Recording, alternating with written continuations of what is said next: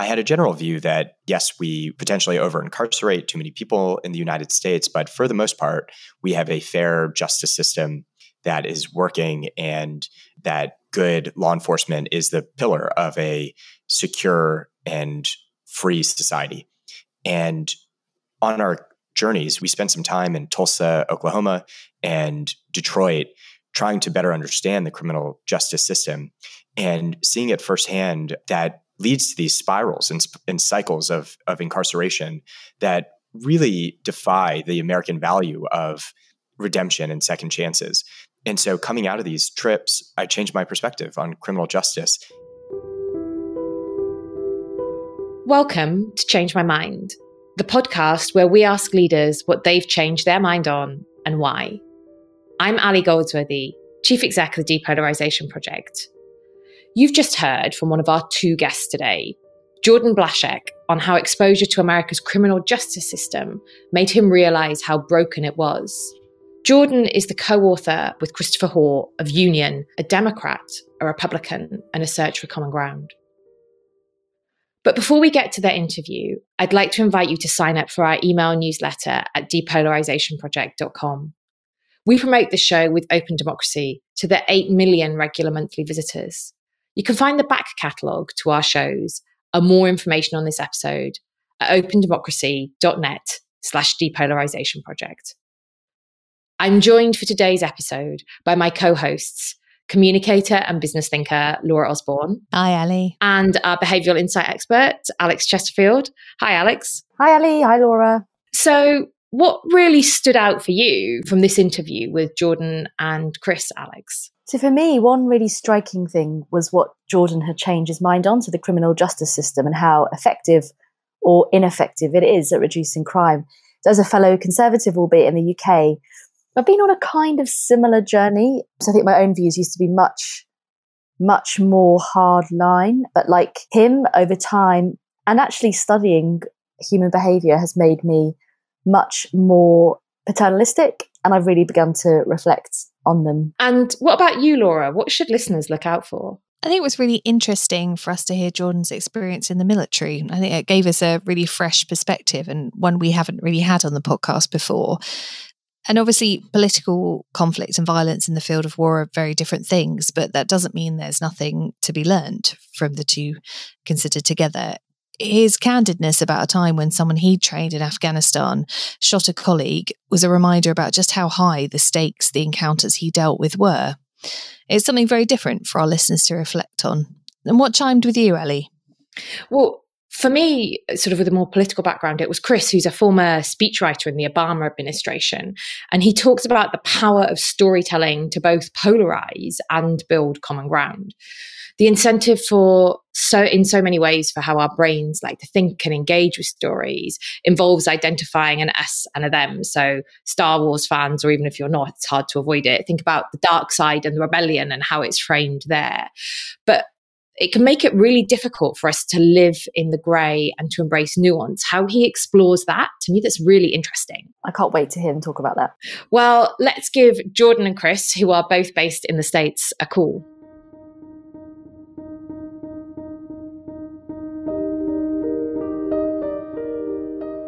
Jordan and Chris, welcome to Change My Mind. Thank you so much for having us. It's good to be here.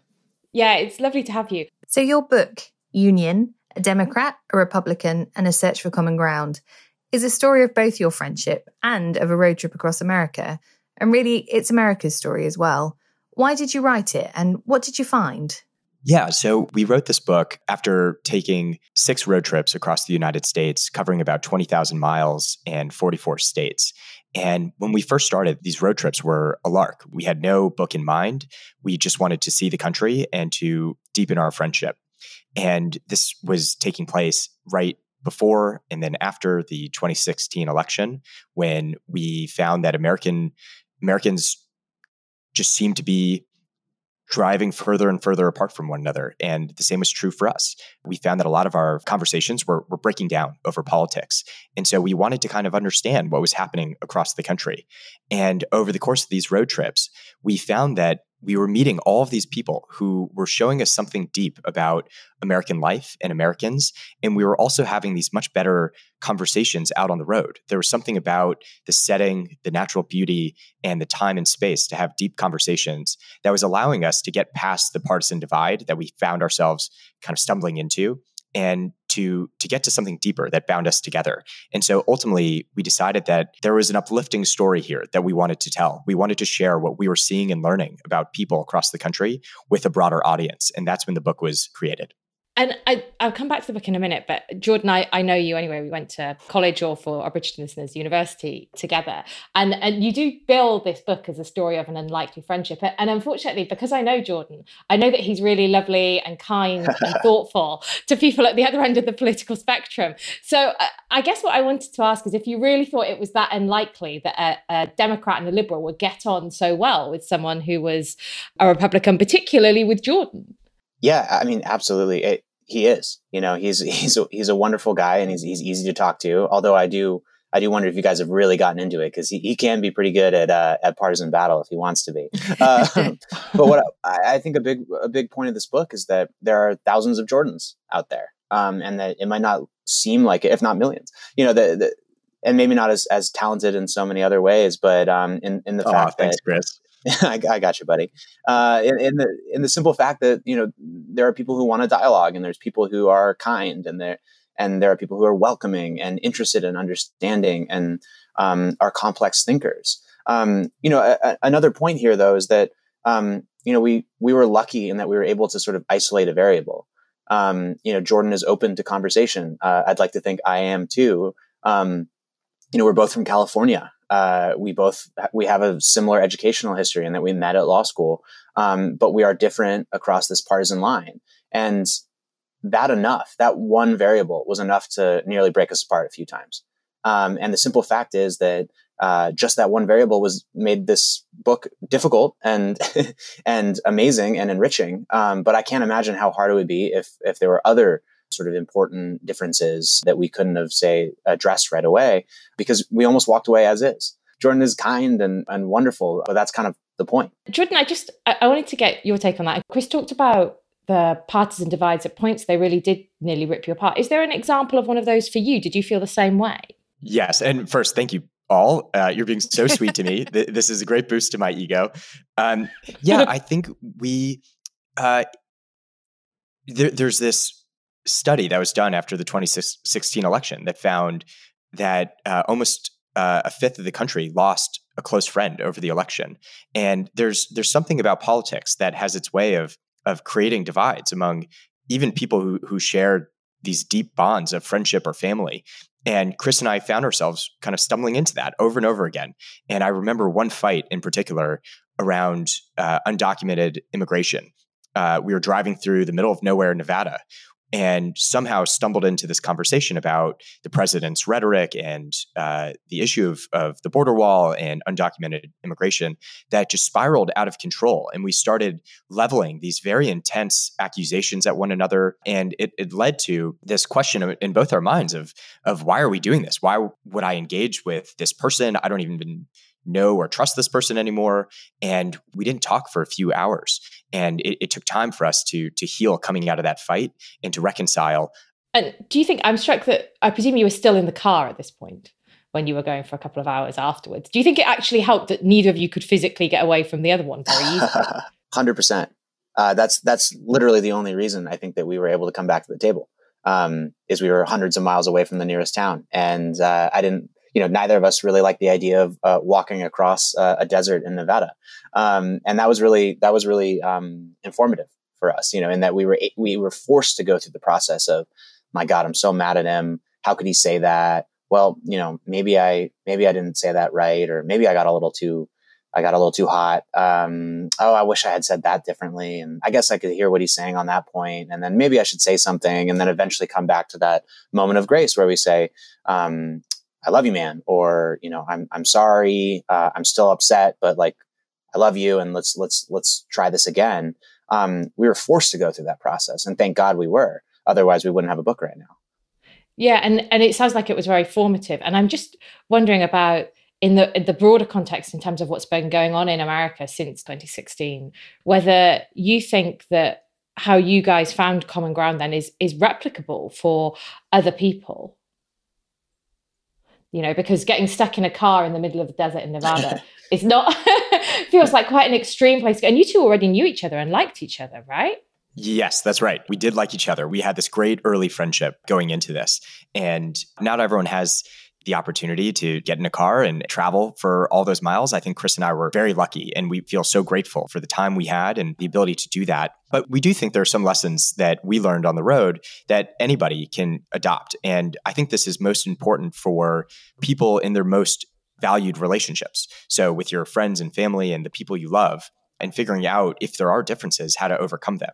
And the three things we learned that were very helpful for us were, first, that when you enter these kind of conversations, that if your intention is to win or to change the other person's mind, it's probably not going to go that well. We found that when we enter conversations with those intentions, it often turned into these tit for tat political arguments where we weren't actually listening to the other side. We were just waiting for our chance to score the next point or bring our own facts or data to bear. And those usually spiraled out of control. So instead, we started having conversations where we entered with the intention just to learn from the other side. And we found that in doing so, it made our own positions better. It made our own views stronger, more reasoned and nuanced, and it led to better conversations.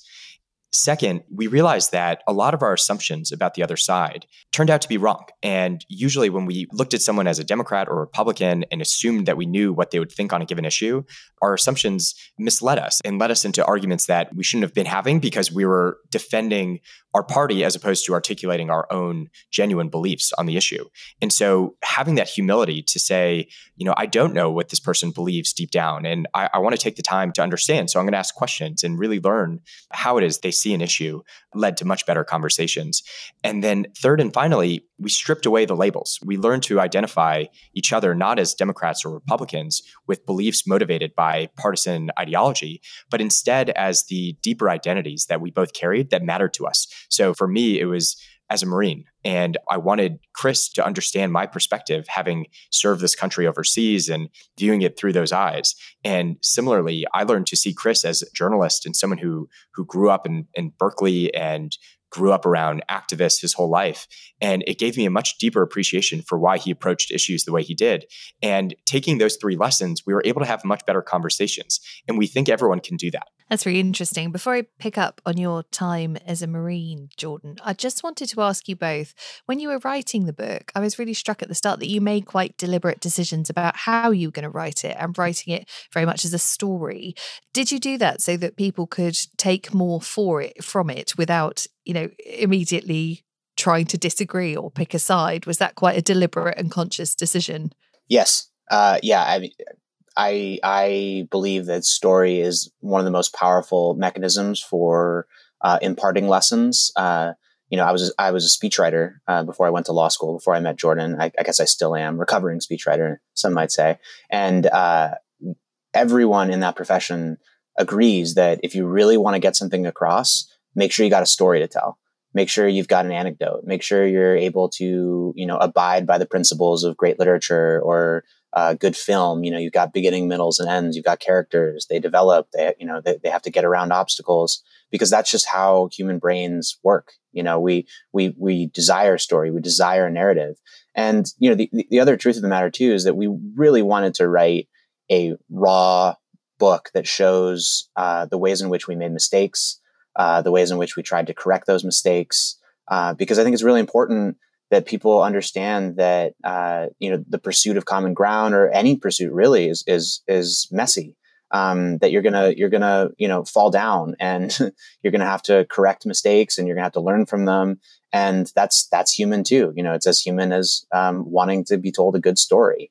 And so often I think on these, when you're out promoting a book, you have these lessons, and these lessons are really powerful. But I think it's important to know the process by which we got to those lessons, because then you kind of can understand. If you show your work, you can understand how hard won they were, or the ways in which there is nuance to them. So yeah, absolutely. I mean, I think the story is the most. I hope it's the most compelling part of Union. That makes sense. And also, when you get to the conclusion of the book, I think telling it that way helps you share some quite profound observations about what we're like as humans. Obviously you've seen people from 44. I know you were trying to get to 45 states, but some quite interesting points there about how destructive we can be, but also how hopeful. And I think you bring that to life, very, very much in the way that you tell it. So, Jordan, going back to your time as a Marine and doing tours in Afghanistan, I wanted to understand a bit from you on what you'd learned from that period of your life and how that informs how you engage and find common ground. And, indeed, whether there are lessons from that could be applied more broadly. I think there were two major lessons I learned from my experience overseas. The first informed my view going into these road trips, which was that we were going to find hopeful signs for America wherever we went. I had this deep faith in the American people, and I was excited to show Chris what we would find. And a lot of that was from my experience as a Marine, where we would take these 18-year-olds from all across the country, from every different background, socioeconomic class, race, religion, and we would bring them together. And it was never pretty. They had fights with each other. They had conflicts. They were normal, kind of disruptive 18-year-olds. But then you brought them overseas and put them into life and death situations. And I was always in awe of what these young men and women could achieve and how they would come together to accomplish the incredible. And they did that and risked their lives for people they didn't know. They would go out of their way to protect men and women, Afghans who they didn't know. And seeing Americans do that, you can't help but have this deep faith in the American people that there is something special about who we are, that our young men and women would be willing to do that overseas. And I expected to find that across the country. And so the Marine experience really shaped my view going into these trips. And as we get into in the book, I started out as an optimist and Chris started out more skeptical. But in the end, we kind of reconciled to this point where we acknowledge that there are these deep structural issues we face as a country, and they're challenging. And yet there's amazing people on the ground who are working every day to make their communities better. And that left us both hopeful. And so I think that was really informed by my military experience. The second lesson I learned, I was an advisor to the Afghan army. And so my job was to embed with Afghan units and to get them to a better place through persuasion. And that had to happen through forging these intimate bonds with the Afghan army soldiers and leaders.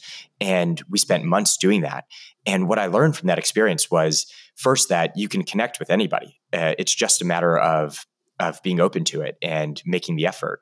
And second, that especially breaking bread with people, so sitting down together over a meal or tea, has a way of bringing down all barriers and getting to the human side of each other. And Chris and I took that on the road, and we tried to meet people where they were and forge these instant connections by just being open to it. And often they invited us into their lives and we had meals together, and we formed these really deep connections with people we otherwise had nothing in common with. And so I think that lesson from the Marines also translated really well. Jordan, that's really interesting. I've noticed for both of you that you're quite look for the light in the dark sort of people. And I agree with you. And that's an important part of storytelling, as what I'm sure we'll come back to. But occasionally I think it's really important to look at the dark as well. And I wondered, Jordan, if there was a time where that approach in Afghanistan actually, when it didn't work, and if that was the case, why it didn't work on those occasions. Yes, well, that's certainly true. The biggest threat to American soldiers and Marines that year in Afghanistan were green on blue attacks, which is when an Afghan soldier turns and shoots at one of the Marines. And that year I was in Afghanistan, I think there were somewhere around 60 American deaths from green on blue attacks. And the unit I was training, when I left Afghanistan, a week later, the Marine who replaced me was shot at by one of the Marines, or by one of the Afghan soldiers I was training. And so that was a near miss in my life that could have ended very differently.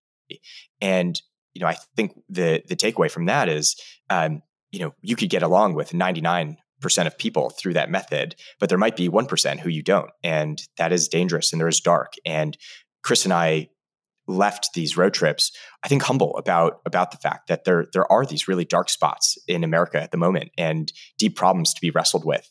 And yet, I think coming out of it, we wanted to focus on the light because too few people in the media and on social media are doing that. And so this book is really pointing to the fact that the vast majority of Americans are good, decent, warm people who really just want what's best for each other, for their communities, and for the country. And that's what we wanted to point to. Thanks. Well, you guys are good. I'd never heard that story before, and I've spent hours in the car with Jordan. So.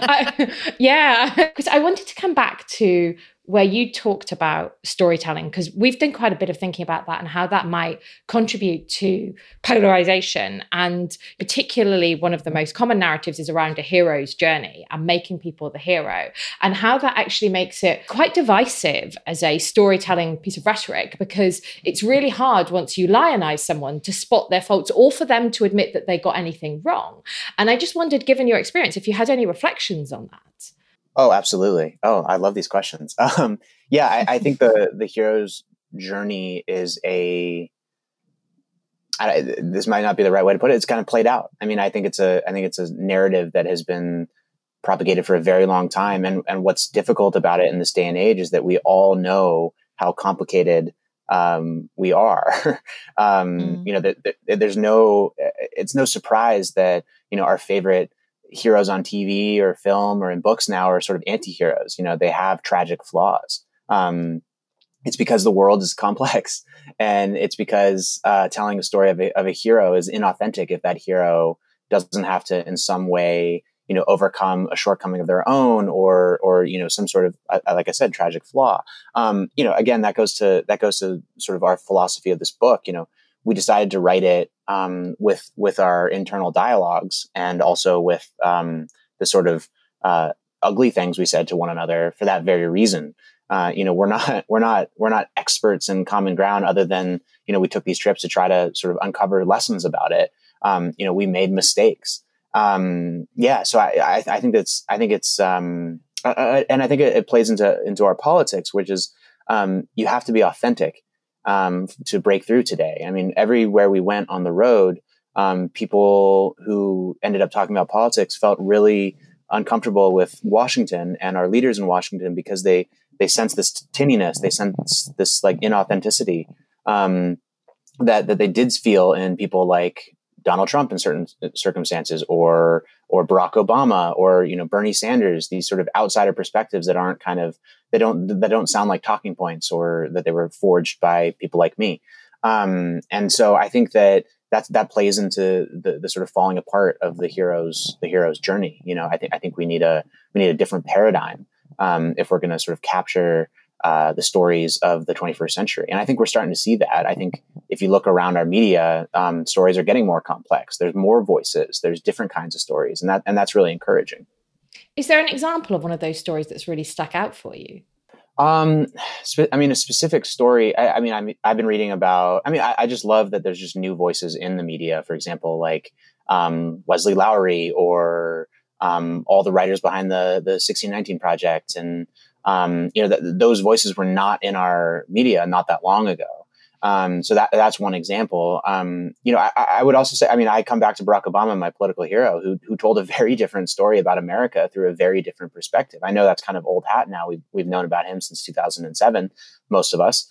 But like, that's a story about America that is extremely complex, has its twists and turns, isn't linear in the sort of traditional like JFK political sense. And I think you're just seeing it more and more in how we tell our stories, and also how the media tries to tell the story of America. And I suppose my final question for you about your time in politics is, clearly you work quite up close and personal with people when you're the speechwriters. Was there any times when you saw a politician change their mind about something that left a mark on you? And what was it? Yeah, I should be honest. I was a grunt.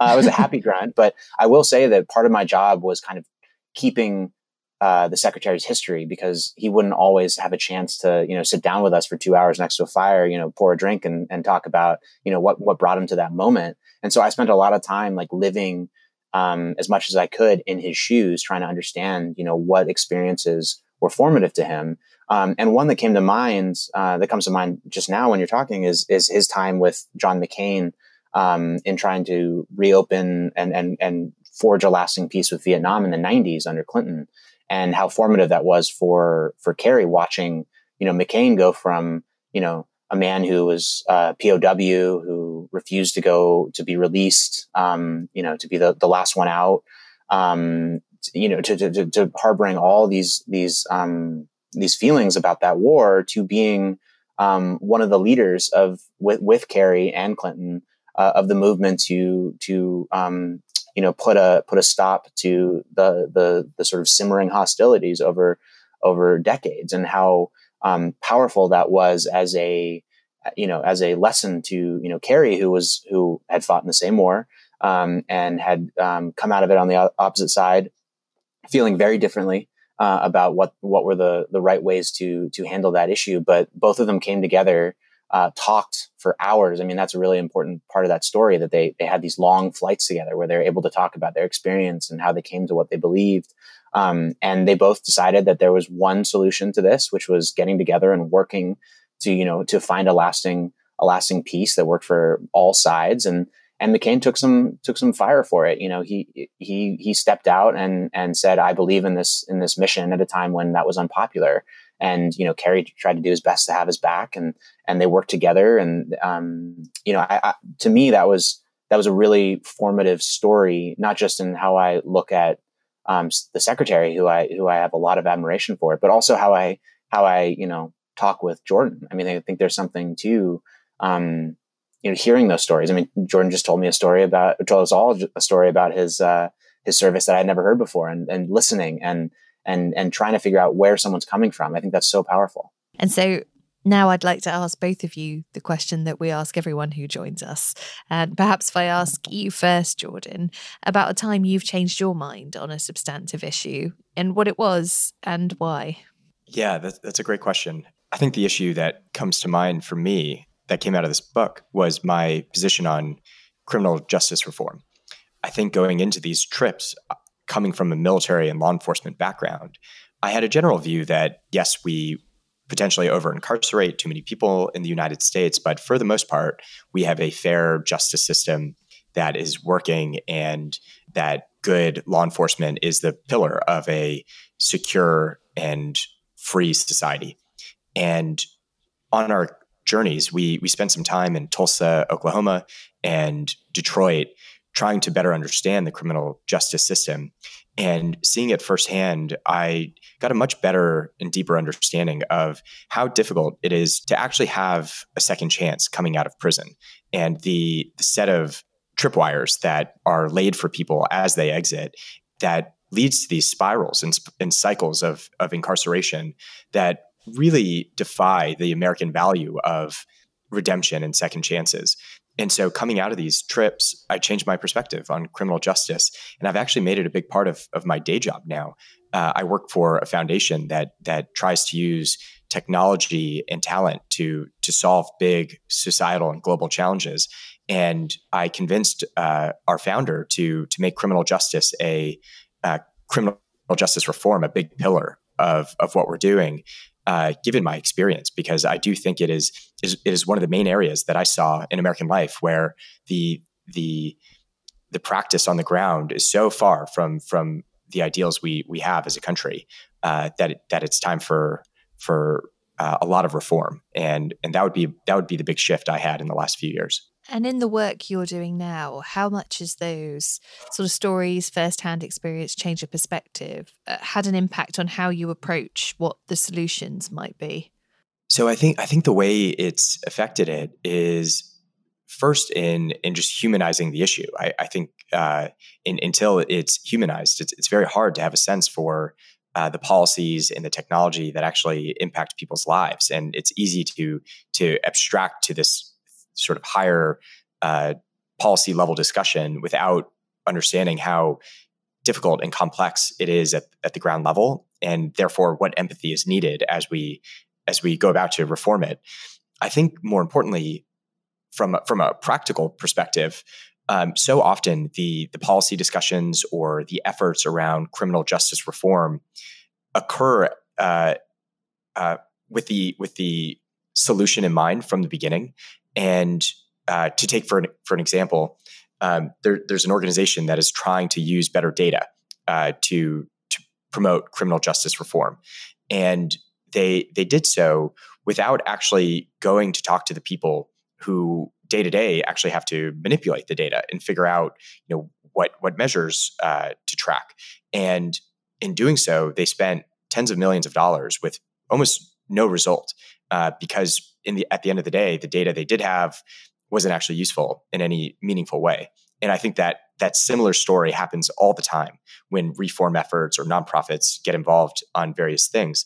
And so it has led us to take a much more user-centric perspective. And whether that's the frontline person in the criminal justice system who is day-to-day responsible for decisions, or it's the person coming out of the system who's faced with these complex array of challenges in front of them and doesn't know how to navigate them, all of our solutions try to begin with that user perspective in mind, and then figure out what technology or policies can be developed in order to alleviate some of the problems. Thank you. Jordan, you've been extremely modest there about the person whose mind that you changed, which was Eric Schmidt, wasn't it? I'm glad I'm not the only one who has to call that out.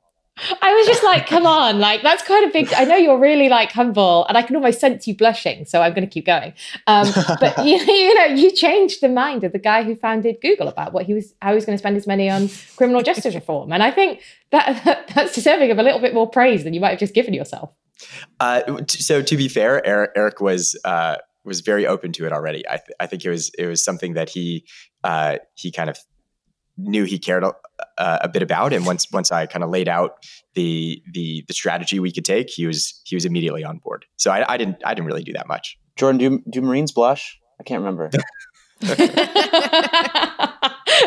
Can't see the blushing underneath all the camouflage paint we usually have on. So, Chris, I'll come back and ask you the same question. Perhaps you could tell us about a time you've changed your mind on a big issue and why you changed it and what happened.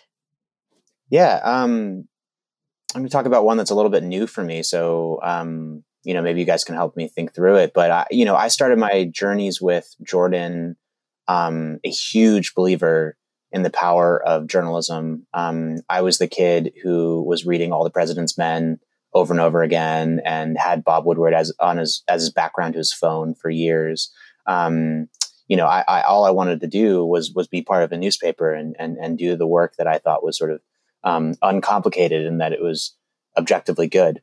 And while I still feel that way to a large extent, Jordan and I have had these long conversations about the ways in which the media is sort of unaware of its own bias, of the ways in which it's kind of falling down on the job. And, I was quick to dismiss it as, you're talking about, Fox News or, some far left organizations. That's just conservative talking points, or, I had my dismissals. But through time and with Jordan's, very, very powerful arguments, I'm starting to see the ways in which the sort of the principles of quote unquote objective journalism are not as sacrosanct as they may have once been. And I hope they will be again. I'm seeing the breakdown of what we call church and state, the difference between opinion and reportage.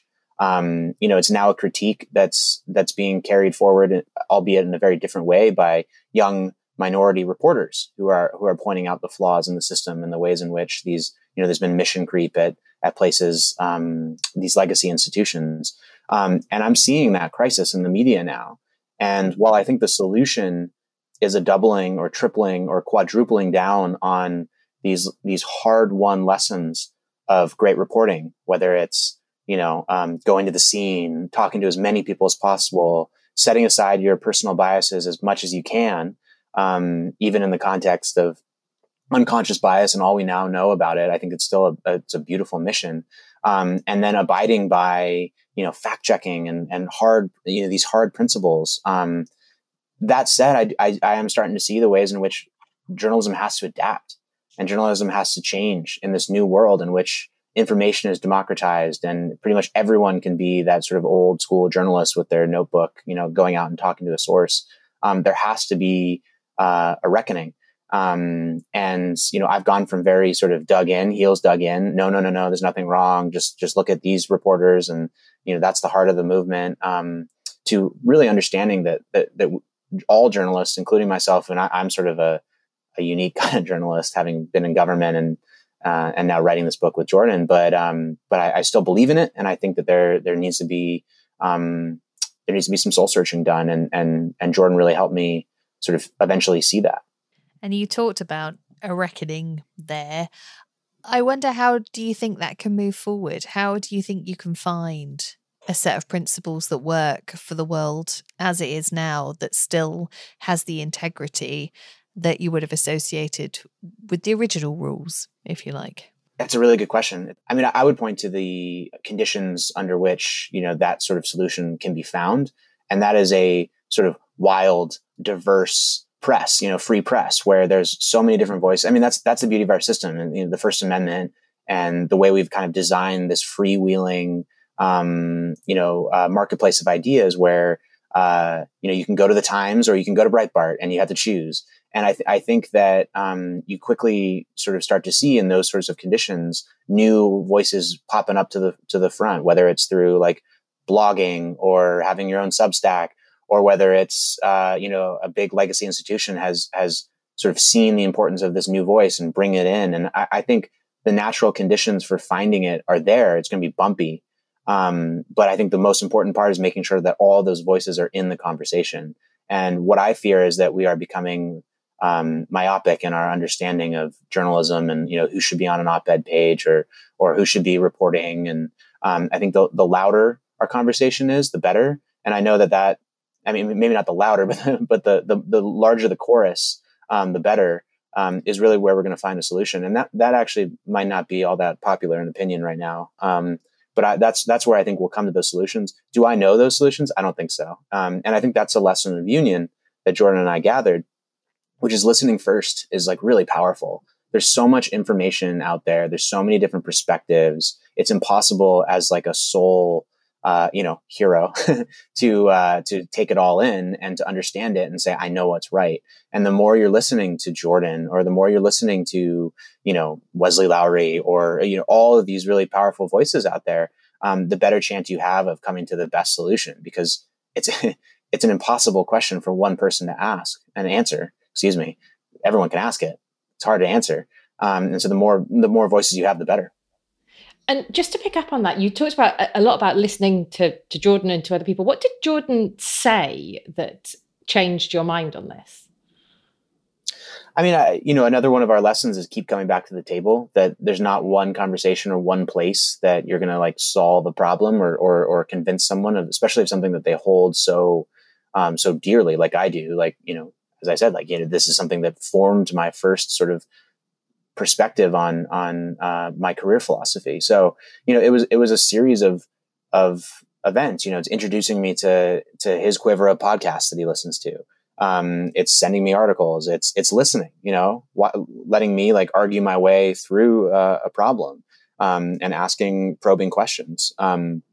It's hard for me to pinpoint a single moment. But we've had, I'd say, man, Jordan, what do you think? I mean, hundreds of conversations about media and the role of media in, a functioning democracy. I mean, it is a long process. Yeah. And we haven't talked too much about the people that you wrote about in your book who you met when you were on the road. Were there any of those who changed your mind about anything, or that had left a particularly profound impact on you? I think we met so many people who each impacted us in various ways and changed our minds on various things. I think one that's coming up for me right now is this musician in New Orleans we met, who Chris had met on a plane years earlier, and they had somehow stayed in touch. And we decided to go to New Orleans because we thought there was something special about music and art that brings people together in a way that no other kind of facet of life can do. And so if we were going to explore that, New Orleans seemed the best place to do it. And I remember sitting down with, his name was John Michael, and we sat down with him and sort of explained our idea to him. And he just started riffing about it. And he said, the reason music is so beautiful is that there's nothing dualistic about it. You could come at a tune from any direction and love it for your own reason. There's no right way to love a tune. And I think he said it, I can't remember, but the lesson we took from that is, one of the challenges we face right now as a country is everybody has this very dualistic sense of who we are as Americans. So, you either believe our history is good or you don't. You either believe that Black Lives Matter or you don't. You think Trump is a racist or you don't. And it's so dualistic. And yet, when we look at the country, having spent years on the road trying to understand the American people and to understand each other, I think what we came to was exactly what John Michael said about music, which is you can come at this country from an infinite number of directions, and it doesn't really matter why you love it or don't love it. All that matters is that you engage as part of the American project. That's sort of the beauty of this country, is that it is an ongoing project that we all get to be a part of. And everybody has their role to play in moving it forward and moving it towards a more perfect union. And I think John Michael just perfectly captured that idea and changed, I think, how Chris and I looked at the country as well. Thank you. Final question from us is, I'd love to hear from you, and Chris, I'll start with you this time, about someone you'd love to hear from about a time they changed their mind on an issue.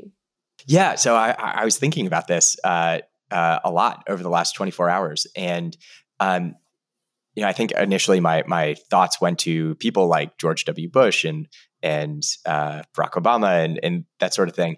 And as I thought about it more, I think the one person I would be really interested to hear how they've changed their mind on something is Clarence Thomas.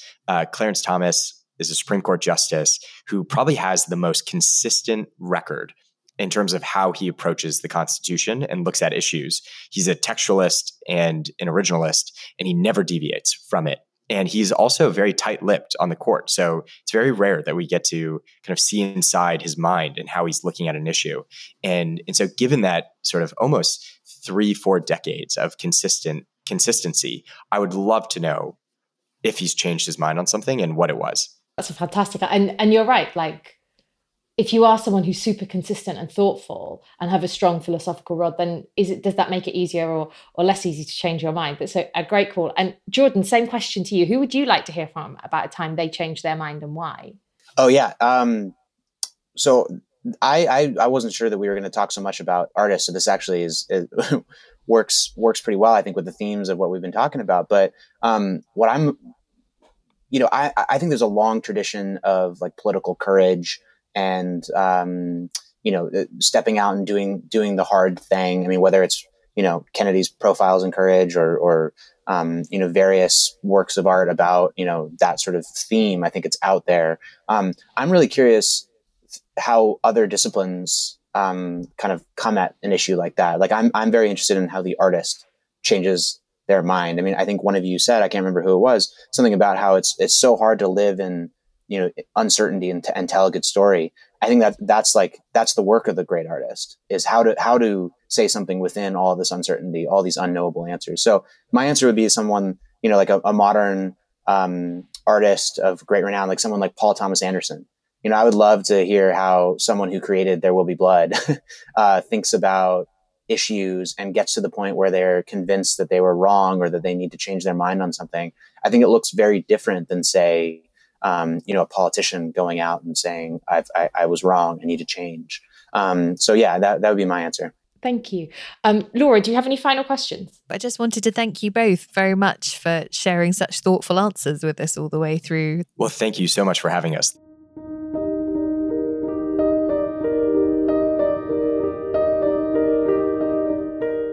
Before we discuss, let's have a quick word from our sponsors.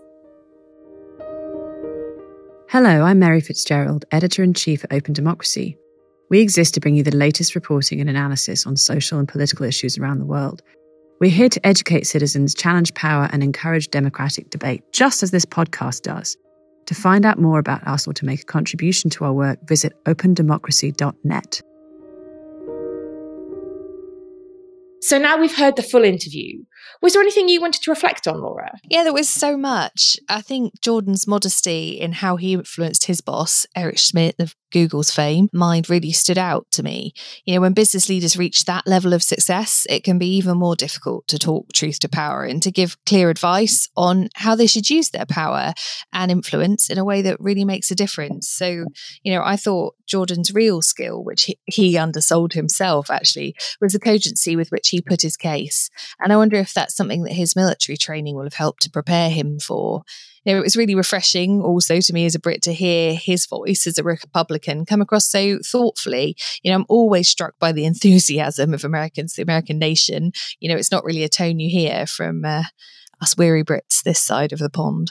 Yes, I think when you've been managing gentle decline for many decades, it's sort of refreshing and slightly jarring, isn't it? But having been here for 4 years now, I have to say I find it slightly endearing. I wanted to touch on Chris's reflections on the role of the press and media and polarization.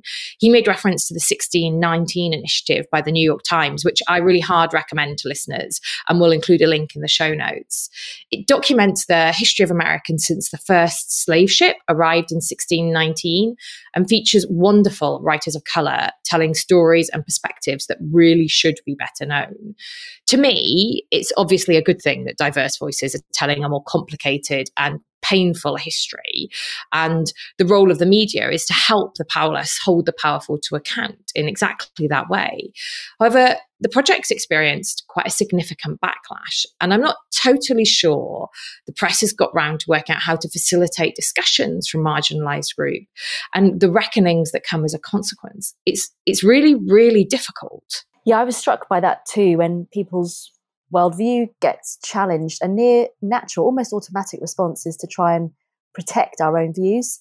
So I think a lot of the time, well, actually, it's not just me that thinks that. Evidence suggests that we find all the flaws and counter arguments in the information when we read it that goes against our own beliefs, which means actually at the end we will miss a backfire effect because it ends up strengthening our own initial beliefs rather than moderating or changing our own minds. Listeners may be familiar with the backfire effect, but there is more recent research showing that even though people can sometimes update their facts, they find it harder to update their beliefs. So there's this wonderful study done by a US academic called Gaines and his colleagues using panel data collected over the duration of the Iraq war.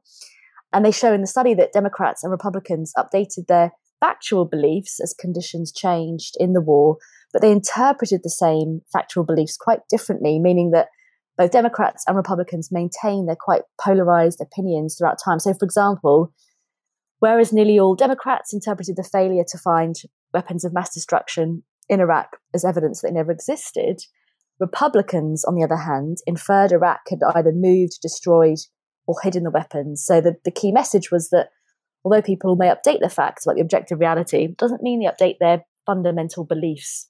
So I think coming back to Chris and Jordan, this is one of the challenges to projects like the 1619 work. So although they're really important and they must happen, they're not likely to be clear sailing. And we'll put some links in the show notes for some of the studies that Alex just talked about and details for how you can buy Jordan and Chris's book. Have Jordan and Chris inspired you to think of a time you changed your mind and why? Our next episode will be a special listeners edition of the podcast. Email alison@depolarizationproject.com and tell us about a time you've changed your mind. The best response will get a copy of Chris and Jordan's book. That's all from us today. Thank you very much for listening to this episode of Change My Mind. If you like what you heard, don't forget we have a full back catalogue of fascinating interviews with leaders. You can find them all by searching Change My Mind in your podcast app. Thank you to Open Democracy for their support of the show, to Caroline Crampton for editing, and to Kevin MacLeod, whose Dreams Become Real is our theme music.